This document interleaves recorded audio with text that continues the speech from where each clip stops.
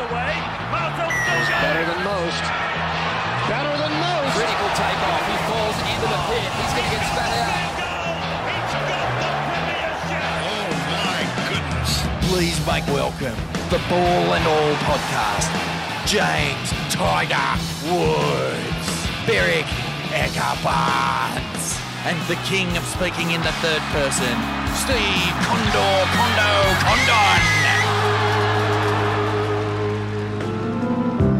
It isn't hard to do.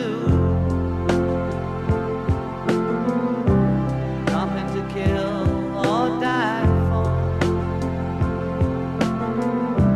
and no religion too. Imagine all the people living life in peace. You may say I'm a dreamer. Okay, we're back on the couch. It's Thursday. We're ready to roll for episode 27 of the Captain's Run. Today we've got Woody. You're sitting somewhere ready to coach. Jared, you're in Brisbane, and Condo's sitting here in sunny Lennox Head. Welcome, boys. How you going, mate? I'm good. Morning, Jared, gentlemen. how did you boys spend Anzac Day? Firstly, Well, some super footy. What a round of football, and there was just some cracking good games all the way through the weekend. We had two rippers on Tuesday, and no sleep for the wicked because we've got one day and then back into it again. should just have it, and we just should have NRL every day of the week, don't you reckon? It'd be epic. How does it work with the turnaround for the Roosters and the Dragons playing Storm and Warriors? Like, do they play Sunday or something like that? Or? Yeah, Sunday, and got 5-day turnarounds, and two of them being the Warriors and the Roosters have got a 5-day turnaround and both travel back to Auckland. Well, Wow. let's just touch on that, Jared, because we didn't obviously do a Monday review of the weekend because we had the Anzac Day games. But I think the first thing I'd touch on is I think just sport generally in Australia, the AFL and the NRL especially. Geez, they do Anzac Day well now, don't they? We touched on it last week. That game, Dragons, Roosters, and then the Warriors and the Storm.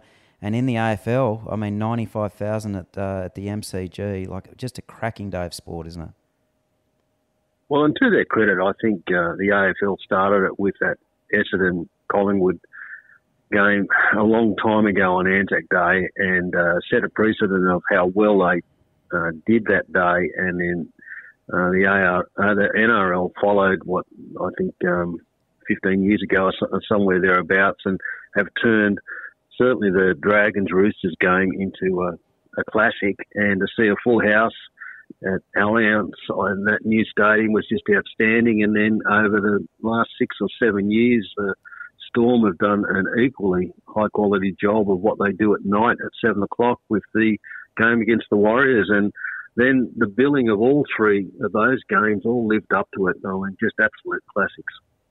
Right, I will. Do you think? Sorry, you go, Woody. Do you Yep. think? But just looking at the AFL, how they do it, they do Melbourne Richmond the night before, so Anzac Eve. Do you think the Warriors Storm should maybe do something like that? So it's just one fixture on Anzac Day. Like, what's your guys' takes on that?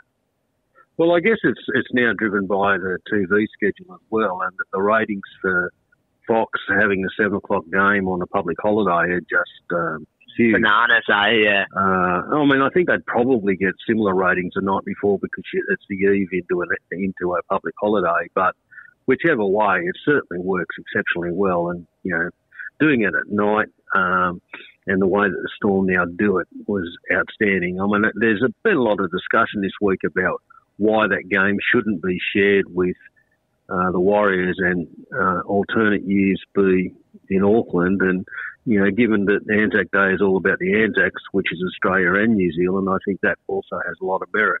It'd be huge over there, wouldn't it? It'd be sick. It'd be enormous.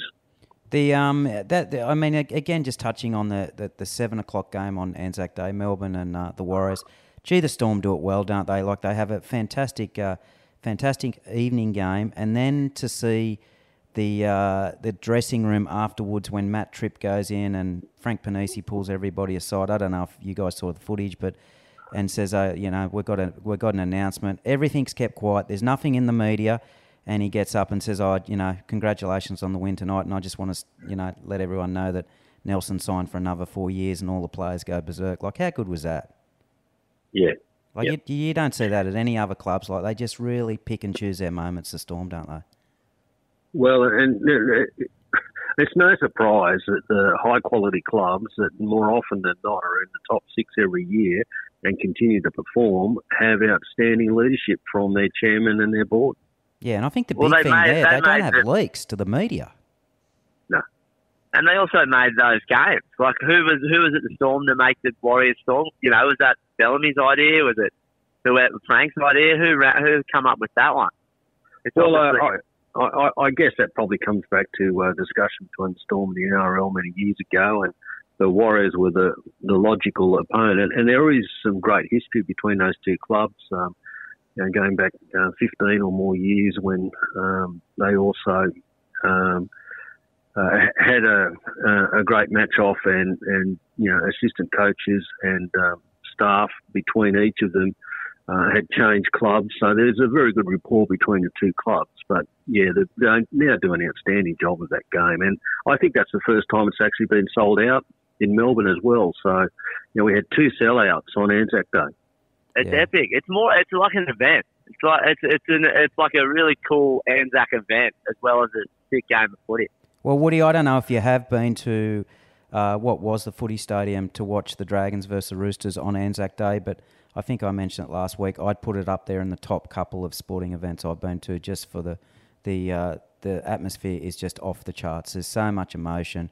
It always. You look at how well the Dragons played, like the shittest team in the comp, and they had an absolute blinder.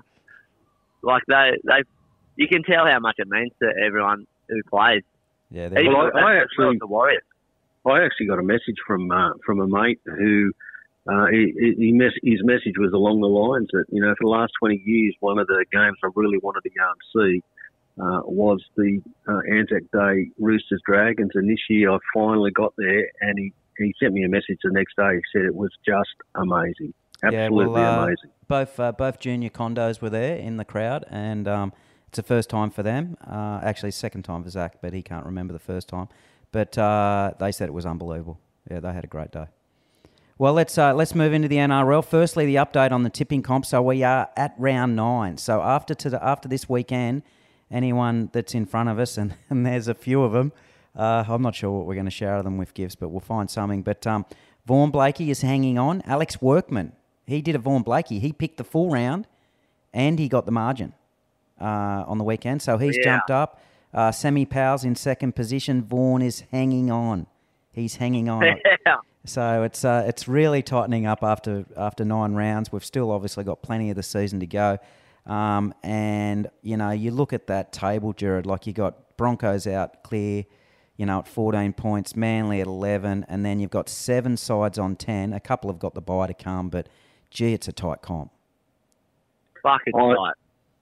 Absolutely. And, we touched on this point about 3 or 4 weeks ago, and it just continues, and that is that the winning margin has halved this year compared to the average of recent years. The average used to be about 18 points as a winning margin. It's now 8 to 9, and we're just seeing so many cracking contests, but only a split dime between them. And I think of the 6 of the 8 games last weekend, we had less than a try, if not less than 4 points between the victors. Yeah. Now, So what do you put that down to? Is that better coaching? Better, is that just Well, it's a work of the salary cap, my isn't opinion, it? Well, no, I think it's the 17th team. The 17th team is now distributed. Sucked the life out of a few clubs that were playing up. Yeah, so, you've got a top 30 at the Dolphins now, that those 30 were scattered amongst 16 teams last year.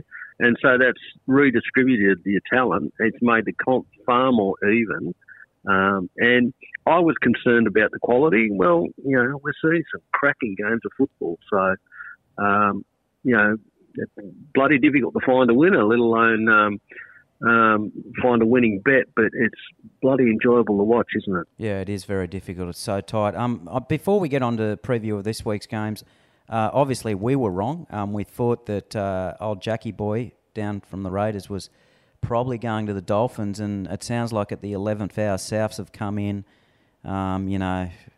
Poor Kent going absolutely berserk last night about the deal that's been put forward to the NRL by Souths, and that it's unders, and he's ripping up $300,000, and blah blah blah per year. Big surprise, I think, that he's now bobbing up at the Rabbitohs, Jared. Well, I think there's a few key things have unfolded in the background. The Dolphins' original deal was 3 years, and that was in the frame as what was most likely going to unfold. And then at the last hour, the Rabbits then chimed in with a 4-year deal, and then the Dolphins over, I believe last Thursday, if not Friday, the Dolphins then came to the table with a 4-year deal.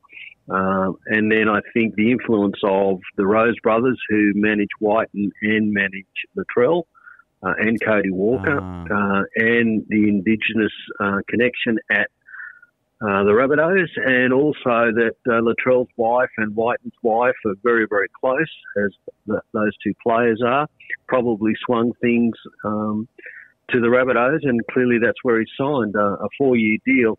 I don't think this issue about the money really is an issue, and I think Paul Kent grandstanding is more about Paul Kent trying to smother his best mate in Ricky Stewart. I mean, there's been numerous players over recent seasons who have signed for unders to stay where they wanted to be. Joey Manu, he left a lot of money on the table. That was a guy I was just about to say, Joe. Latrell Mitchell was offered $1.4 million to go from the Roosters to the Tigers. Well, he signed for somewhere between 8 and 9 to go to the Rabbitohs. I mean, there's $500 a year. I mean, was Paul Kent grandstanding about that at the time? I reckon. But at the end of the day, yeah, Jared. I reckon the other thing too is being managed by the Rose brothers, and I think anybody that has an understanding of Jack's skill set, the guy can box. So I reckon he will make up whatever's lost in probably one fight, and those Rose boys are he'll do a Paul Gallen. He'll only have to have 1 or 2 fights, and I don't know, Woody, if you've seen him throw him, but he'd be in the top couple of NRL guys that can actually box. So really, 100%. Yeah, he can. Imagine trying to fight that transformer. He looks like a transformer. Well, you've probably got two of the best boxers. Two of the best boxers in the NRL that are residing in the South's backline, Latrell and Jackie Boy. So can Latrell throw him as well? Is he? Johnny Lewis said when Latrell was 18, he could have easily made a career as a professional boxer. Wow, I didn't know that. That's crazy. I think the other thing that gets lost in all of this too is that. Whiten's had 14 years playing at the top level. He's certainly come through in those earlier years through the junior grades at the Raiders, but he's had a long time of earning big money. I believe that he owns 2 properties outright in Canberra. Financially, he set himself and his family up very well. It's his choice to want to make a change for one reason or another, and that might be about a sea change, and play with probably his best mate and other close mates, and then the option of third party and or boxing. It's not just about the numbers that the Raiders offered and why he didn't stay.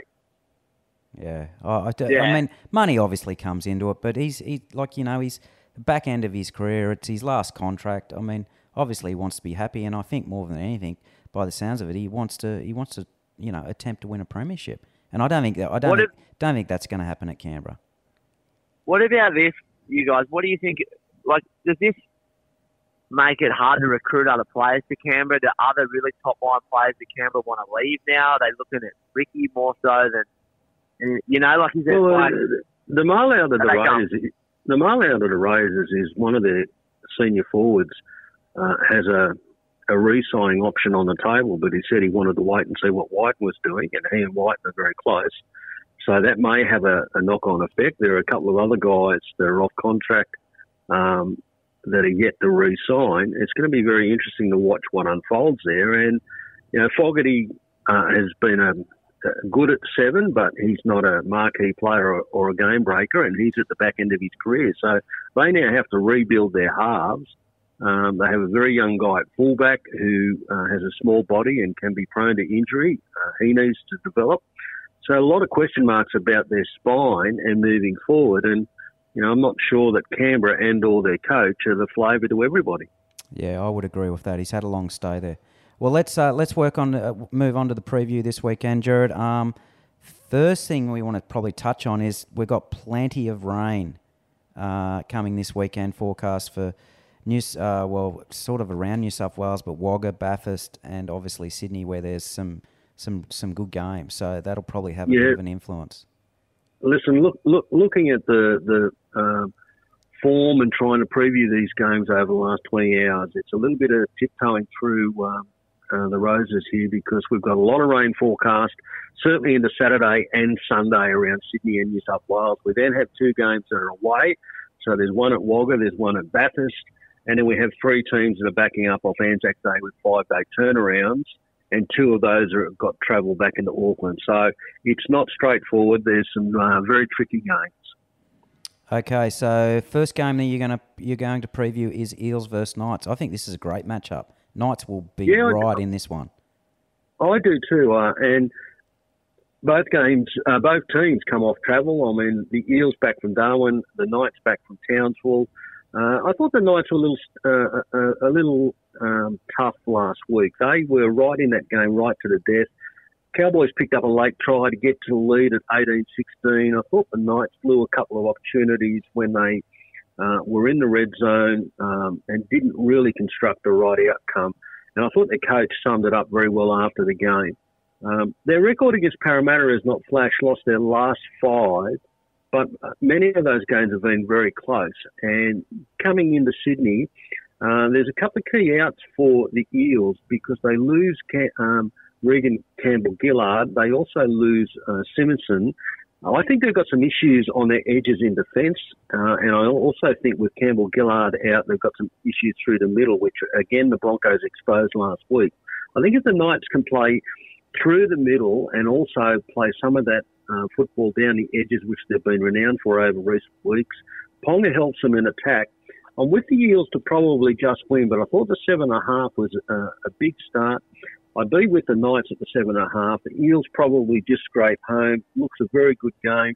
6 o'clock Friday night before the rain. Looks very entertaining.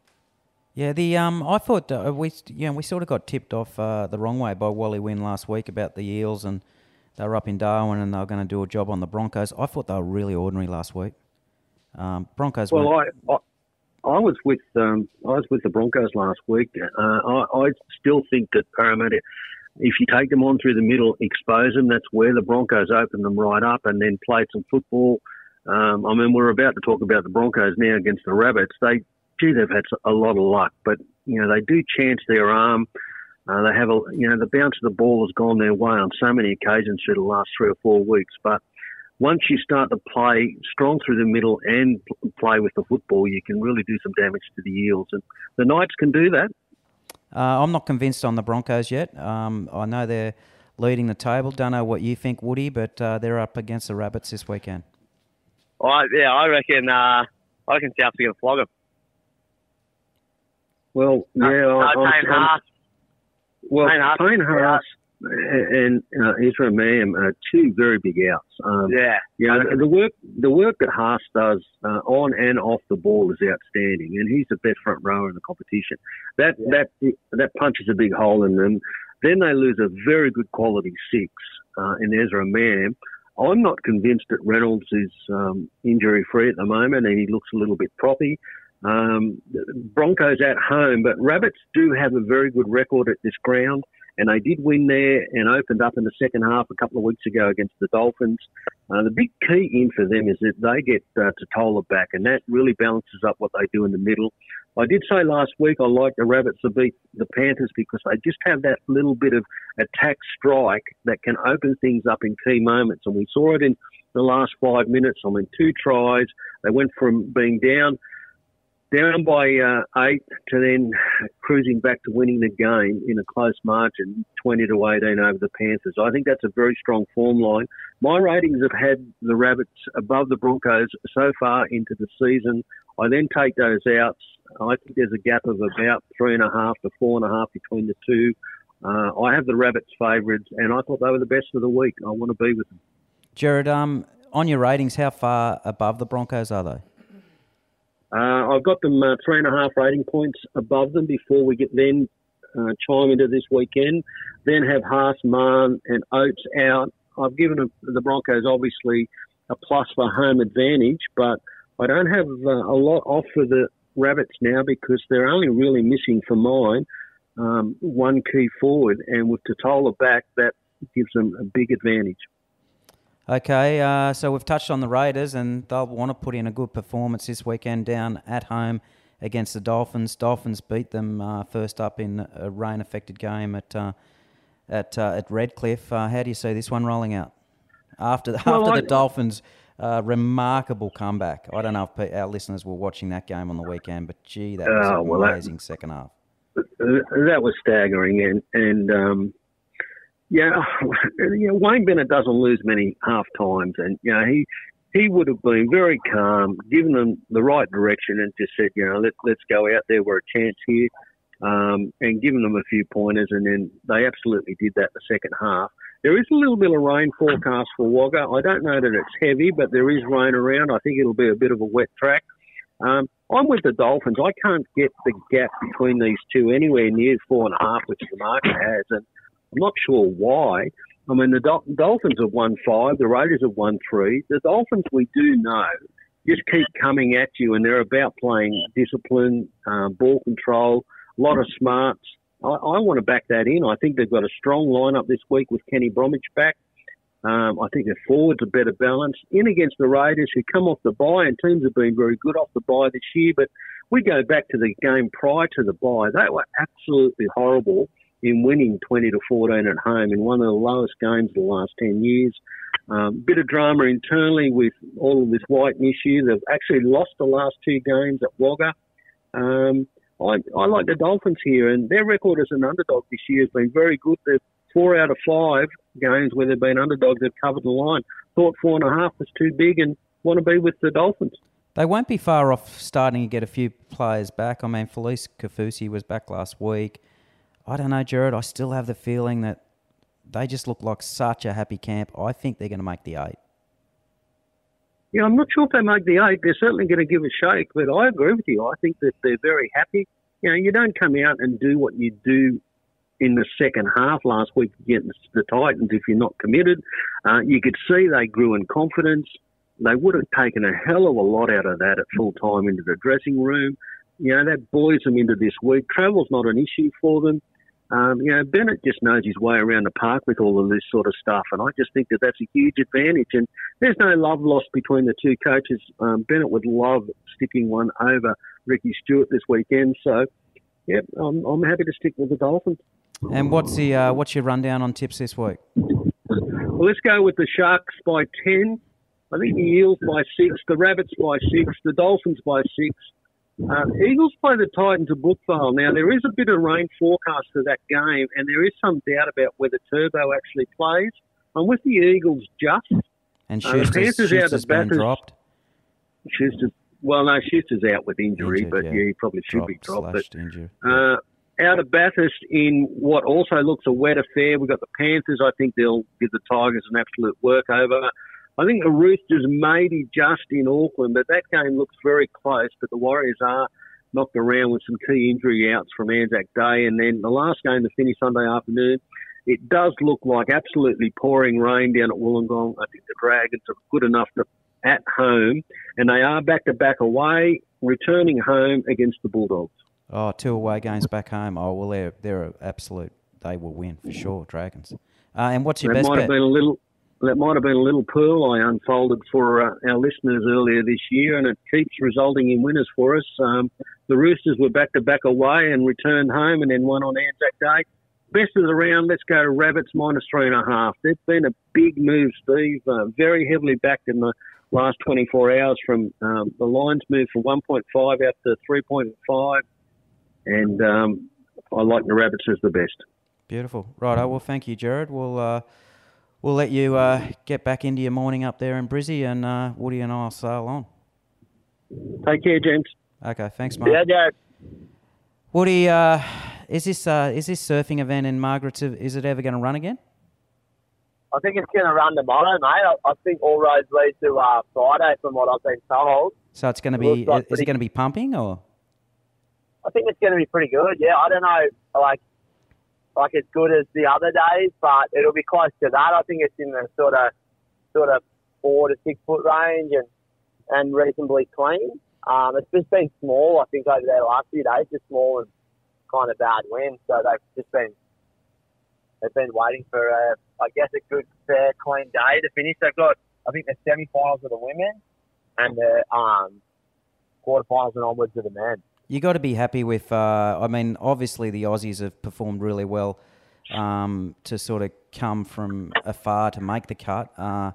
Unfortunately, Jacko Baker missed out by a spot, and Macy as well in the women's. Some really good performances. I mean, after Connor's, one of your students, after his start to the year, he's really put really good back-to-back performances at Bells, and then he's still going in this Margaret comp. And I don't know, Woody's probably, the way he's surfing, especially if it's big and he's got big walls, he could probably give it a real shake, don't you think? Yeah. He, I reckon he can. If he gets on the right waves, he's got to go through Zhao, who's the current world number 1, and then he'll get the winner out of Philippe and Medina on that side of the draw in the semis. But yeah, I mean, if he matches up against Medina in the semis and it's 6 foot and those two are just going wave for wave on their back end, fuck, it'd be sick to watch. I really feel like he's got the firepower to go against any of those guys. Any of them. Well, whoever wins, it's going to be that they're going to have to be surfing out of their skin to. It's a great quarterfinals. It's a crazy quarterfinals. Like you got Philippe Medina, in the first one. Then you got Zhao Connor. You've got Griffin against. Who does he have? He has someone. You got Ethan John. Ethan John, the last one, and then Griffin has Liam O'Brien, I think, doesn't he? No, Liam got beaten by Ethan, I think.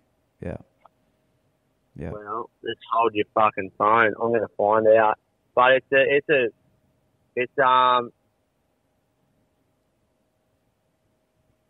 Griffin and Barron Mamea. That's right. Barron Mamea. So Griffin should get through that. You don't know, man. Barron's won an event. It was on a big fucking slopey right-hander at Sunset. If it's 6 foot, you just got it. Like the thing is, like, let's say there's 4 wave sets. Maybe one of those waves, sometimes 2, are have got the right speed. They're not too fast and they don't go into dead water. They hold their shape on the right. Got to be on the good ones. They all surf so good. They've all surfed that wave this Connor so well. So what's your pick for the final? What's going to be the matchup in the final? Well, I'm hopeful that it's Connor versus John and Connor gets the nod. I think my multi for the quarterfinals was Medina over Philippe.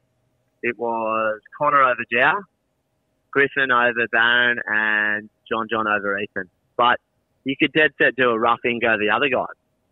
Like I feel like Ethan's got every chance. He won the last event. He's got every chance to beat John. But to me, John's looking like he can take different waves than everyone and get as bigger scores or better scores. Yeah. And then if he gets on the very best waves, he's got a whole nother gear on that right. Yeah, and I think with John, I think he looks really hungry. He wants a win. It'll be the matchup of the round. Like probably the 2 best rail guys on the tour. But, maybe Philippe is just there at second or 2.5, but John first on the rail, Ethan second on the rail. It'll be fucking bananas, that one. If it's consistent, I hope they just get 6-8 waves each and they're just going for it. Woody, the other big event over the Anzac weekend, or the sort of into the public holidays that we had in Australia, was Live Golf in Adelaide. Did you get a chance to have a bit of a watch? I did. I had a good watch. It was epic. What was your take? It looked fun, as it looked like a cool event to go and watch. What about your mate Fisher? Yeah, that was hilarious. They're just doing. they're doing the right things to probably get different viewers and different people that probably don't normally go to a golf event to go to one. And probably people that have been to golf events and have probably not had the best time, probably having a way better time. Yeah, That's how it looks. I think it's interesting From my because point. they sold a lot of tickets, and just to give the listeners a bit of an uptake on how successful it was down there in Adelaide, you get 40,000 a day into Augusta for the Masters, and I think they sold about 90,000 tickets over 3 days. So they had a lot of take up down there. Obviously, it was a pretty raucous sort of crowd. Golf was good, really good quality. I think there's definitely a home for it globally, and I think it shows again that, you know, the centre of the universe for golf doesn't have to just be the PGA Tour. Like, there's plenty of people outside America that want to watch good golf, and that's probably the best assembled field we've had here in Australia for far out a long, long time. So I think it's it's made a real mark. I think the other thing that probably it needed to be showcased, and you could see it, was the quality of the golf course. Like, Yeah. they probably only think there's fucking good golf courses in America, the PGA. There's amazing courses all around the world, and courses that are great to watch on TV, courses that are great to play. Well, Dustin Johnson, mate. Dustin Johnson was interviewed, I think, after day one or day two. He's obviously been a world number one. He's won multiple majors, and I think before he went to live, he's won 20 plus times on the PGA Tour. So you want to listen to him when he talks. But he was just commenting about the golf course, and he just said, "This is just so refreshing." He said, "You know, the course is not long." He said, "So I don't have to stand here and bomb drives and hit wedges, but I've got to be on the right side of the fairway, and I've got to really be thinking about what club I'm going to hit into greens, because the way the bunkering is and the undulation on the greens, and they weren't as probably firm and fast as they would have liked because they got a lot of rain down there, but overnight on a couple of the nights. But he thought it was one of the better golf courses he's played in the world, and that sort of, you know, ties into, I think Tiger's still on the record as saying Kingston Heath and Royal Melbourne are his favourite golf courses, like, you know, done, full stop. So, Wow. you know, Yeah. hopefully we get a second tournament next year, and they're up in Singapore this year. But it just shows you that, you know, there are other avenues to watch really, really good golf, and it doesn't have to be in the PGA Tour in America all the time. They got fucking amazing weather, and it couldn't have gone any better, really. Especially when there was no PGA event on, or not a very big one on at the same time. Like, they couldn't have done any better for them, and just showcase what the PGA are missing out on, not bringing a lot of events overseas, really. Can you talk us through Fisher's travel arrangements? Was he like in Adelaide for about 12 hours? Because he was at Coachella. Yeah, he was obviously playing Coachella, and that goes back-to-back weekends. So he was playing the Sunday night of each weekend. I didn't even know he was going to that thing, and then obviously saw it on social media like everyone else did. But I think he just must have, like, the following day, got on a flight from LA over to Sydney, and then I think he took a private flight from Sydney to Adelaide, did his gig, flew back that night, and got on the first flight the next morning. So, and then got back to Coachella with a day. I think he had a day at Coachella, and then the next night, and then he played on the Sunday. Unbelievable. Busy week.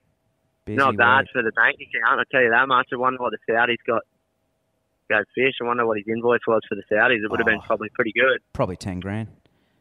I don't think it would have been Titleist golf balls. Definitely not. Probably would have been a bit better than a couple of Pro V1s, that's for sure.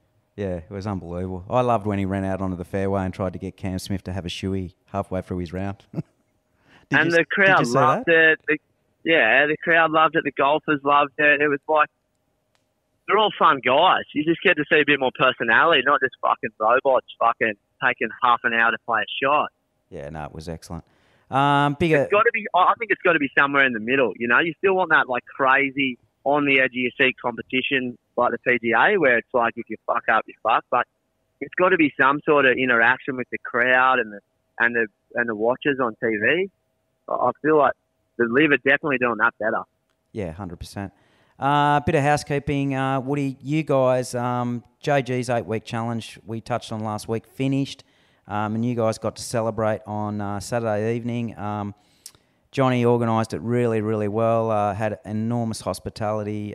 Shannon Bennett, who was in the Byron group, I think, and Pat Rafter was in the Byron group. He won the challenge, and Shannon put on a do at his place, which I think all of Johnny's participants are very thankful for. But Johnny organised it, so it was $100 a head, and it all went to charity. And you guys were able to raise $15,000 for the Healthy Minds. Yeah, epic. So sick. They had all the entries went to that. They also had people coming up and giving a few cash donations, I think, and it went really well. So they can put that towards a whole bunch of stuff. I guess a lot more help. I think it's going to go towards their school programs, according to Jacko. Yeah, so which is really good, which they continue to need funding for. And a big reminder before we sign off, we've still got tickets available for Ross Clark-Jones Friday week at the Lennox Head Cultural Centre, Community Centre, whatever you want to call it, out the back here.